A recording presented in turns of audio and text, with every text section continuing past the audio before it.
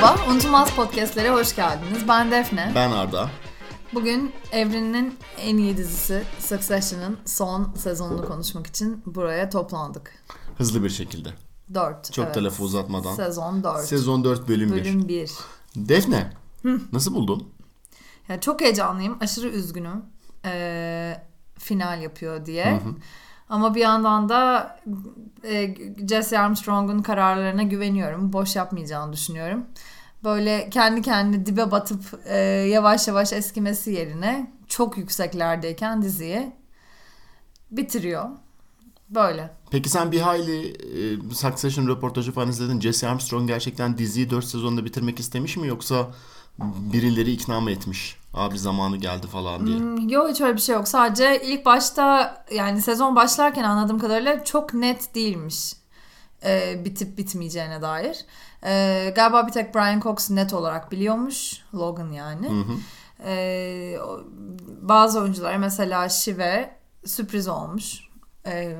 Final. Yani bayağı herkes son Table Read'de son bölümü senaryosunu okurken anlamışlar bittiğini. Ya böyle bir şey olabilir mi? Bir kere Kendall Roy'u oynayan Jeremy Strong'a bunu söylemezsen rolden çıkamaz. Bu adam hala etrafta junkie dolaşıyordur zaten yani. Zaten öyle konuşuyor birazcık ha.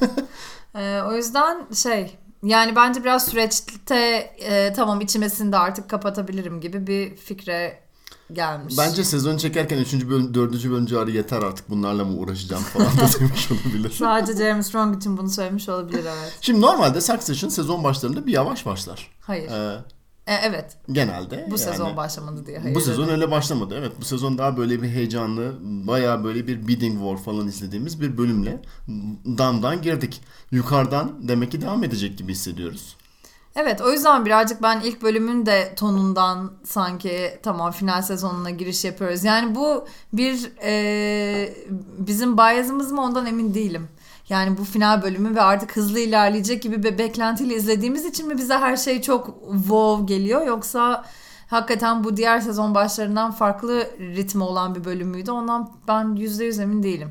Çünkü aslında her sezonun başında bir önceki sezondan kalma çok büyük bir olay olmuş olduğu için onun tortusuyla uğraşmak bile yeteri kadar heyecanlı oluyor aslında Succession'da. Biraz bu aslında galiba bu şeyin farkı, bu sezonun farkı. Önceki, yani 3. sezonun bittiği yerden aylar geçmiş, birkaç ay geçmiş en azından ve yeni dünyaya hemen seni adapte etti. Diğer olayın izini unutturup. Evet. Ki o da bence çok cesaretlenme. Çünkü başka bir dizi olsa sadece 3. sezon 9. bölümün üzerinden bir sezon daha üretirdi yani. Evet. Bir de ben galiba içten içe şeyle karşılaştırıyorum. 3. sezonun başında, yani Kendall'ın büyük açıklamasından sonra biraz düşüşle başladı o bölüm. Yani böyle bir hayal kırıklığı, aslında ne yaptığını bilmiyormuş falan, hani büyük bir savaşa girecekmiş gibi bizi bir yerde bir sezonda bırakıp ondan sonra Kendall'ın beceriksizliğine alet olduk ki gene burada bir beceriksizlik görüyoruz. Bu 3 tane çocuk sence becerebilecekler mi yani bu? Birincisi şuradan başlayalım. The 100 fikrini beğeniyor musun? Bence çok iyi. Gerçekten. Yani Brian Cox'un salak işte koca ile birleşelim, yok app'te içerik üretelim fikrinden bence daha yaratıcıydı. Senin Türkiye paylaştığın Twitter'ımızda paylaştın değil mi bunu? Listede harika. Bir ona Nilay örneği de eklemek istiyorum ben. Sence olmaz mıydı? Ya işte şimdi benim de eklemek istediğim bazı isimler var. Evet, tamam. Ama yer günlük hayatımda, yer profesyonel hayatımda, yer bizim podcastçilik kimliğimiz, ki çok önemlidir, hayatımızda önemli bir yer tutar. Karşı karşıya gelmek istemediğimiz, kendimi karşımıza almak istemediğimiz insanlar olduğundan dolayı biraz kendimi geri tuttum. Anladım, peki. Doğruyu söylemek gerekirse. Tamam. Kısa zamanda karşılaşmayacağım insanları eklemeye gayret ettim. Elvin Levin'lerin kocası hariç. Peki. Evet. Neyse, 100 fikri falan değil ya. Bence bu bölümdeki en bize o Kendall'ın yani 3. sezonun başındaki Kendall'ın hüsranını yaşatmayan tek şey tabii ki üçünün birlikte olması. Ve yani bu çok fazla yerde söyleniyor. Üçünün beraber olduğu ve istedikleri kadar farklı amaçlar uğruna yan yana olmuşlar olsun. İşte mesela bir tane hiç unutulmayan bir bot sahnesi var.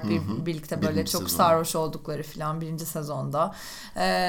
Yani böyle zaten 3. sezonun sonunda beraberler falan. Yani o böyle üçünün beraber olduğu anlar çok zaten nadir. Ve orada bir çocuksu bir enerji ortaya çıkıyor. Bence o yüzden bu sezon, yani bu bölüm bütün depresifliğine rağmen bizi yüksek bir notada tuttu. Üçünün dinamiği. Ama tabii bir taraftan şunun da sinyalleri var. Birincisi yani ya zaten yani şimdi bunu bazen eleştiriyorlar. Succession çok tekrarlı düşen bir dizi falan diye de yani karakterler sürekli aynı hataları tekrar ediyor ya yer yer. Ama yani that's how family works demek isterim. Yani that's how trauma works hatta. Yani işte biraz o yüzden de ben çok fazla eleştirmiyorum ama yani her ne kadar yüksek bir enerjiden ve böyle bir yeni umutla girmiş olsak da daha dizinin 10. dakikasında falan ya bırak işte bu fikri, gel işte babamızın almak istediği şirketi alalım falan diyerek böyle eski paternlerine düşmeye başlayan 3 tane kardeş görüyoruz. Evet. Dolayısıyla birincisi yani yine bir takım yani sıkıntılar bizi bekliyor. Sezon ilerleyen kısımlarında. Yine Millet İttifakı bizi Succession içerisinde Millet İttifakı'ndan yerler alsın. Evet. Beklediğimizi bulamayabiliriz. Bir de tabii ki birisi satış koyacak bunlardan. Hatta bir sonraki bölümün fragmanında hafif çaktırmadan Roman'ın bir yavşaklıklarını görüyoruz, evet. Ya ama zaten artık 4. sezonda bu aileyi bu kadar iyi tanıdıktan sonra zaten herhangi bir zafer ya da bu çocuklardan becerikli bir hamle falan bekliyor değiliz yani. Benim zaten hiç öyle bir umudum yok. Göz göre göre 4 milyon kaybettiler dolar. Sen milyon, ya bak milyon dedin canım benim. Milyar. 4 milyar dolar. Tabii, 4 milyon ne? 4 milyon bunlar evet, çerez parası. Roman doğru, haklısın. Evet. Şeyim almadı. Hafsalam almadı hakikaten. Evet yani bir de tabii ki bunların gerçekten çok kötü iş insanları olması hasebiyle sevgili Nan Pierce Reis. Öncelikle büyük bir kraliçe. Gerçekten yani, tam bir bölümün reis. kazananı diyebilir miyiz? Yani hani maddi manevi her bakımdan. Ya ben bu kadar yani şimdi daha cinsiyetçi ifadeler kullandım. Burada podcast'ımızda bunu ifade etmeyeceğim ama yani gerçekten kadın böyle taşı sıkıp oradan çaktırmadan ay migrenim var, ay 8-9 diye 4 milyar doları kopardı ya. Gerçekten helal olsun. Çok güzel. I hate this. Bu hiç benim ruhuma göre bir şey değil. Ay 8-9'dan sonra ne diyorlar? Evet, bayağı bir migren 4 milyar dolar mı dedim? 4 milyar dolar dedim. Bir de son dakikalarda tabii ki Kendall'ın 9.5'tan 10'a yuvarlayalım ya. Acun gibi böyle 9.5'tan 10'a yuvarlayalım ya demesi de ayrıca göz yaşarttı. Evet, gerçekten. Bu bunlardan bir bok olmaz yani. Zaten ilk bölümden daha onu bize çok net bir şekilde söyledi Jesse Armstrong bence. Trajik bir yere doğru yine gidiyoruz değil mi? Öyle bir final bizi bekliyor. Tabii ki evet. Ya böyle spekülasyonları var yani bu böyle çok Shakespearean bir akışı olduğu için Succession'ın işte artık Logan Roy'un ölümünü, yani bir baba ölümü göreceğiz mutlaka filan gibi öngörüler var. Ya ben böyle çok o kadar büyük dramatik şeyler beklemiyorum bu sezondan. Öyle bir kapanış beklemiyorum Succession'ın ama tabii gelecek bölüm bütün bu tükürdüğümü yalayabilirim. Çünkü bu böyle bir dizi. Evet. Peki çocuklar beceriksiz ve salak. Onlardan bir şey olmayacak. Beceriksiz ve salak değiller. Yani bir kelime o kadar şeyler muhtaçlar ki yani doğru. Logan'ın bir tane sözüne muhtaçlar. O yüzden yani bu adam bunları nasıl manipüle edeceğini işte kaç yıldır 30-40 yıldır çok iyi çözmüş. Dolayısıyla peki Logan tarafına dönecek olursak yani işte bu kadar usta bir manipülatör olmanın bir numaralı kuralı asla manipüle ettiğin insanları etrafından çok da fazla ayırma. Uzaklaştırma. Dizinin başından beri ilk defa manipüle edecek insan bulamadığı için sağına soluna saran, dur bana espri yap diyen, işte Greg'i zorlayan, bir şeye laf atan falan filan birini görüyoruz. Evet, Logan'ın... o diner sahnesi gerçekten çok acıklıydı yani. What are humans ya da öyle bir şey diyor yani insan nedir işte sence cennet var mı öbür dünyada yaşam var mı böyle ahiret soruları sordu. Peki sana bir şey soracağım hakikaten. O monoloğu yaparken Logan'ın çok samimi olduğunu düşünüyor musun? Yoksa hala karşıdan bir şey mi çıkarmaya çalışıyor? Kendine bir övgü, bir mağduriyet ve oradan bir sempati uyandırma falan filan gibi. Yok ya, gizli çaktırmadan bence... bir manipülasyonu var mı? Karşısındaki adam onun yani değnekçisi. Değil mi? Böyle çok irrelevant yani, şirkette de bir payı mayı öyle bir şey olan, hani politik bir gücü olan biri de değil, evet. Ekonomik gücü olan biri de değil. Ama bence orada bayağı kendi kendine artık belki hayatın sonuna geldiğini, biraz böyle Brian Cox'un röportajlarında falandı yani. Bu adamın en büyük şeyi cehennemi çocukların aslında seviyor olması falan diyor. Yani yanlış anlamış. Evet. Şimdi bir ona gelelim. Brian Cox'un gerçekten oynadığı karakteri ya bence yani biz daha iyi anlıyoruz Logan. Ya da yani o kadar kötülükle belki oyun içinde mücadele etmek çok zor olduğu için bir yerden bir empatik bir kanal yürütmek zorunda yani. Ona inanmış, bilmiyorum. Ben sevdiğine inanmıyorum çocukların hiç. Ama yani bir sevgiden bahsedilebileceğine inanmıyorum ama bence bütün bu yalnızlık, ilk kez çevresindeki o gücünü sürekli görebileceği bir şey olmaması. Yani Logan'ın böyle hayatla ilgili müthiş existential, varoluşsal meselelerin falan olduğunu hiç zannetmiyorum ama çocukları uzaklaşınca kendi gücünü hatırlatacak çok done kalmadı çevresinde ve bence onun buhranını yaşıyor. Yoksa böyle işte insan nedir ki, ben acaba kötü biri miyim falan, hani öyle bir düşüncede olduğunu ya da karşısından bir övgü almaya çalıştığını falan zannetmiyorum bununla. Yok öyle değil ama yani bu insan nedir ki buhranın çok samimi ve içten gelen bir buhran olmadığını da düşünüyorum ben bir taraftan. Yani o çocukların etrafında olmamasından kaynaklanan boşluğu biraz öyle bir şey yaparak yani kendini yükseltecek bir muhabbet açarak. Wise old man profili yaratarak diyorsun. Bir de ben tabii yani Logan yani hiç yani çok ağır bir sosyopat. Tabii karşısındaki adam onun için kıymetli birisi değil ama bu kadar ağır sosyopatlar yani sokaktan geçene de işkence yapmak için, manipülasyon yapmak için böyle şeylere başvurabilirler. Logan gibi insanlara güven olmaz gerçekten. Bir de tabii şimdi yani bu gazeteyi alamayınca bir de o da bir boşluğa düşecek değil mi? Tabii. Satıştan vazgeçeceğini düşünüyor musun? Önümüzdeki bölümler hakkında. Düşünmüyorum, hayır. Gidecek o şeye. Düşünmüyorum. Gojo'ya diyorsun değil mi? Evet, evet. And Armie Hammer diyeceğim. Değil, hep onları Skarsgård değil mi? Evet. Alexander Skarsgård mı çocuğun adı? Ne bileyim, Skarsgård'lardan çok fazla Skarsgård var ortalıkta, evet. Yok ya, bir de şu yüzden aslında düşünmüyorum. Skarsgård bayağı bu sezonda varlığını sürdürüyor galiba. O kadar kolay resimden çıkacak gibi değil. O yüzden sanki Gojo hep bir senaryoda kalacak bir şekilde. Ben o yüzden o birleşmenin olacağını düşünüyorum ya da. Peki. Bir de tabii bir taraftan bir başkanlık seçimi falan var. Oradan oraya da birkaç bölüm ayrılacak gibi duruyor. Önümüzdeki şeylerde. Amerikan başkanlık seçimi. Evet. Ben onun da inanılmaz üzüntülü böyle bir 15 dakika screen time alacağını falan düşünüyorum. Connor'ın %1'i bile bulamayacak oyuyla. Bölümün kazananı Nen demişken tabii. Bölümün kaybedeni konusundaki adayımız sana sayayım. Öncelikle Greg midir? Shiv. Shiv. Tabii. Tom gibi bir değeri. Yani yine Sarah Snook'un bir röportajını izlerken yani aslında o da söylüyor yani babaya, Logan'a en çok benzeyen çocuk aslında Shiv. Bu köpek Shiv'in annesinin köpek analojisi vardı, hatırlıyor musun konuşurken? Böyle yani Logan sürekli çocuklarına ittirerek böyle kemik atarak ne kadar onun için savaşacaklarını görmeye çalışıyor. Yani sevgi alma ve onay alma metodu onları mümkün olduğu kadar kovuşturması peşinden diyordu. Yani bunu tabii çok daha iyi ifade ediyordu çocukların anneleri ama ben onun da şeytan görsün yüzünü neyse. Kesinlikle şeytan görsün de. Neyse.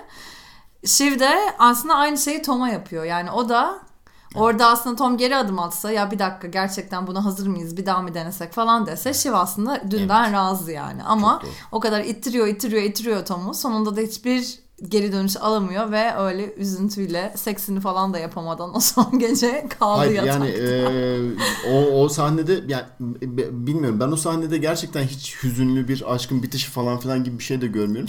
Şive sinirlenerek izledim bütün sahneyi gerçekten. Tabii bütün sezonlarca sinirlendik. Ya o konuşmadaki bütün amacı o konuşmadan galip çıkmak. Evet.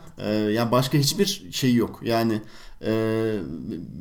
bir şeyin yasını tutma, bir şeyin peşinden gitme, alınganlığını belli etme falan filan değil. Yani ne yaparsam yapayım bu konuşmadan ben mağlup çıkmayayım.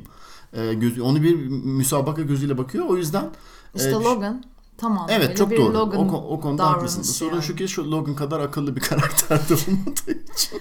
Değil Şivimiz, evet. Kedimizin isim annesi ama gerçekten bizim kedimiz de biraz gerizekalı gerçi, o yüzden bence iyi ki Şiv adını vermiş. Bölüm başında zaten Bu arada teorisine katılıyor musun yani bu Nan gerçekten büyük kraliçe. O bölümün başında Tom hani durduk yerde Shiv'i arayıp şey dedi ya, ben bu arada işte Naomi ile buluşuyorum falan filan diye bir öttürdü ya. Evet. Orada da kesin Nan'in bir parmağı var. Yani bir Tom'u falan manipüle ederek arattı. Hatta kesinlikle. Büyük ihtimal yani falan da diyorlar. O Greg'in yanında götürdüğü kızı da o yolladı. Instagram'dan bir şeyleri tagletti falan filan. Kadın gerçekten master manipulator. Evet, olabilir hakikaten. Ve tabii Logan'ın Fendi'nin böyle bir kadın tarafından yenilmesi de aşırı hoşuma gidiyor. Evet, ama kadın şu anda 10 milyarını alıp kenara çekiyor. Aynen. Yani. Huzurlu hayatına devam edecek. Peki Greg ve Tom cephesi hakkında başka eklemek istediğin bir şey var mı? Disgusting Brothers. Ya Greg gerçekten o küçük zafer sarhoşluğu, kendini bilmez, bütün gününü belli ki Tinder'da yiyor ya da artık nerede, Bumble'da mı yiyorsun? Ben bu dizinin sonunda Greg'in bu şirketi ele geçireceğine %105 falan eminim. Dolayısıyla hiçbir şekilde bilmiyorum. Endişeye mahal yok. Neyse, bölümün kaybedeni bence bu arada söyleyeceğim. Şef. Hayır, şimdi değil. Yine aynı. Tabii ki Connor'ın evlenmek üzere olan eşi Vila. Çok kötü ya. O Fuck it. yani ya zaten tabii ki asıl kaybı geçen sezonun finalinde evlenme teklifini kabul ederek yaptı. Ama yani bu bölümde de o hani Connor deyince acaba evliliğimizi işte böyle bir fütüristik böyle bir şeyle mi yapsak yani, sansasyonel. Ne fütüristik ya jetpack'ler falan filan. Hayır, özgürlük anıtının altında brass band getirelim diyor.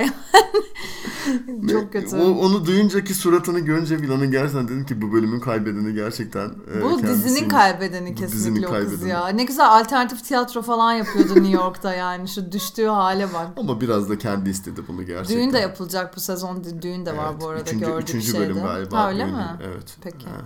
Üzerine kurulu. Neyse, Connor kardeşimin de inşallah %1'in altına düşmeden bu seçim trafiğinden yarasız çıkar. Göreceğiz, evet. Peki bir de bölümün finaline gelelim. Logan'ın büyük yalnızlığı ve gece yarısı kendi televizyonunu izleyip ondan Acun sonra bu ne lan evet. deyip kanal araması ve "Are you losing it?" diyerek bitiriyor. Tabii ki biraz da kendinden bahsediyor burada yani. O yüzden Gojo'ya bence çok umut bağlamış durumda. Yani kendi medya empire'ının ne kadar günü yakalayamadığının çok farkında. O yüzden Gojo'ya muhtaç diye düşünüyorum ben. Yani onun öyle düşündüğünü düşünüyorum en azından. Böyle bir taze kana. Bilmiyorum, Skarsgård da öyle kandırdı. Geçen sezon öyle kandırmadı mı? Rom'la konuşturmaya gittiklerinde. Yo, dedi yani, senin emekliliğin iadeyi itibar yapacak bir şekilde seni emekli ederim diye konuştu. Senin reis için bu kampanya yapmamızı öngördüğün gibi. Açık yerden 140 Curnos'un yakın zamanda yaptığı kampanyadan bahsediyorsun sanırım. Nasıl cancel edildi ya 140 Curnos, çok iyi oldu. Neyse bu daha sonra başka bir ortamda seçim özel bölümü mü yapsak? Seçim özel bölümümüzü yapalım. Neyse, zaten Succession'da da başkanlık seçimleri yaklaşıyor. Yakında bu konuyu daha bolca konuşma şansımız olur. Evet, heyecanlısın anladığım kadarıyla. Çok heyecanlıyım, evet. Çok heyecanlıyım. Yani şu an hayatımızda başka heyecanlı şeyler de oluyor mesela. Hiç gözümde değil gerçekten. Sadece pazartesi akşamı gelse. Bu yüzünden Sikko beyin connect'i artık ne olmuştu onun adı, neyse, ona bile para vermiş bulunduk yani. Bayağı utanıyorum ama. Biz Eksen'e yüzünden Eksen'e bile para verdik bugüne. Acun'a 10 TL vermiş insanlarız, o yüzden o kadar buna da üzülmeyeyim. Ver gitsin, hak ediyor. Hak ediyor kardeşim. Succession bunu hak ediyor. Evet, o halde bölümümüzü yavaş yavaş bitirken en son artık şu sosyal hareketi de bir kez daha vurgulamak istiyorum. Shiv ve Tom'un gariban köpeği Mondale. #Free Mondale hareketini buradan. Mondale, evet ya. Hayvan şeyinden çıkmadığına eminim yani. O 4 salona kurdukları hapishaneden. Gerçekten Tom çok özür dilerim amiyane tabirler kullanacağım ama yok amiyane tabirler de kullanmayacağım. Gerçekten Tom modellerle birlikte olabilecek bir isim ya. Bu karakterde bir insan mı yani? Sen kim köpek ya? Zamanının Mr. Darcy'sine böyle konuşuyorsun. Tabii ki ya. Tom var ya. Şimdi Silver Fox. Benim büyük şüphelerim var ya. Tom'un bunu başarabileceği konusunda doğru söylemek Ben çok gerekirse. eminim. Bence inanılmaz bir şey içinde var yani bir womanizer ve böyle aşırı karizmatik olabilecek bir erkek. Shiv göremedi o Darcy'yi. Gizli gizli yatakta muhteşem olabileceği inanılan kişiler. Shiv haricindeki biriyle bence olabilir evet. Yani o güç ilişkisinin içinden çıkabildiği zaman ben Tom'un ya şeyde gayet nasıl siktiri çekti telefonda konuşurken işte kapatmam lazım bye diye. Helal. Alfa. Pierce söylerken. Sen kadar, de orada etkilendin bir orada dedin. Alfa dedim ama sonra tabii 15 dakika sonra Şivciğim kaç para veriyorsunuz acaba falan diye arıyor. Bence onu da gayet biliyordu yani de neyse. Bilmiyorum.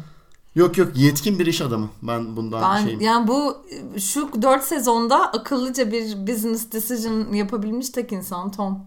Evet. Guns. Tomcu ve Greg'ciyiz. Tomcuyuz. o kadar genişletmeye gerek yok. Peki Kendall hakkında ne düşünüyorsun? Ya yani geçen dönem çünkü bayağı intihardan falan çıkmış bir karakterden bahsediyoruz.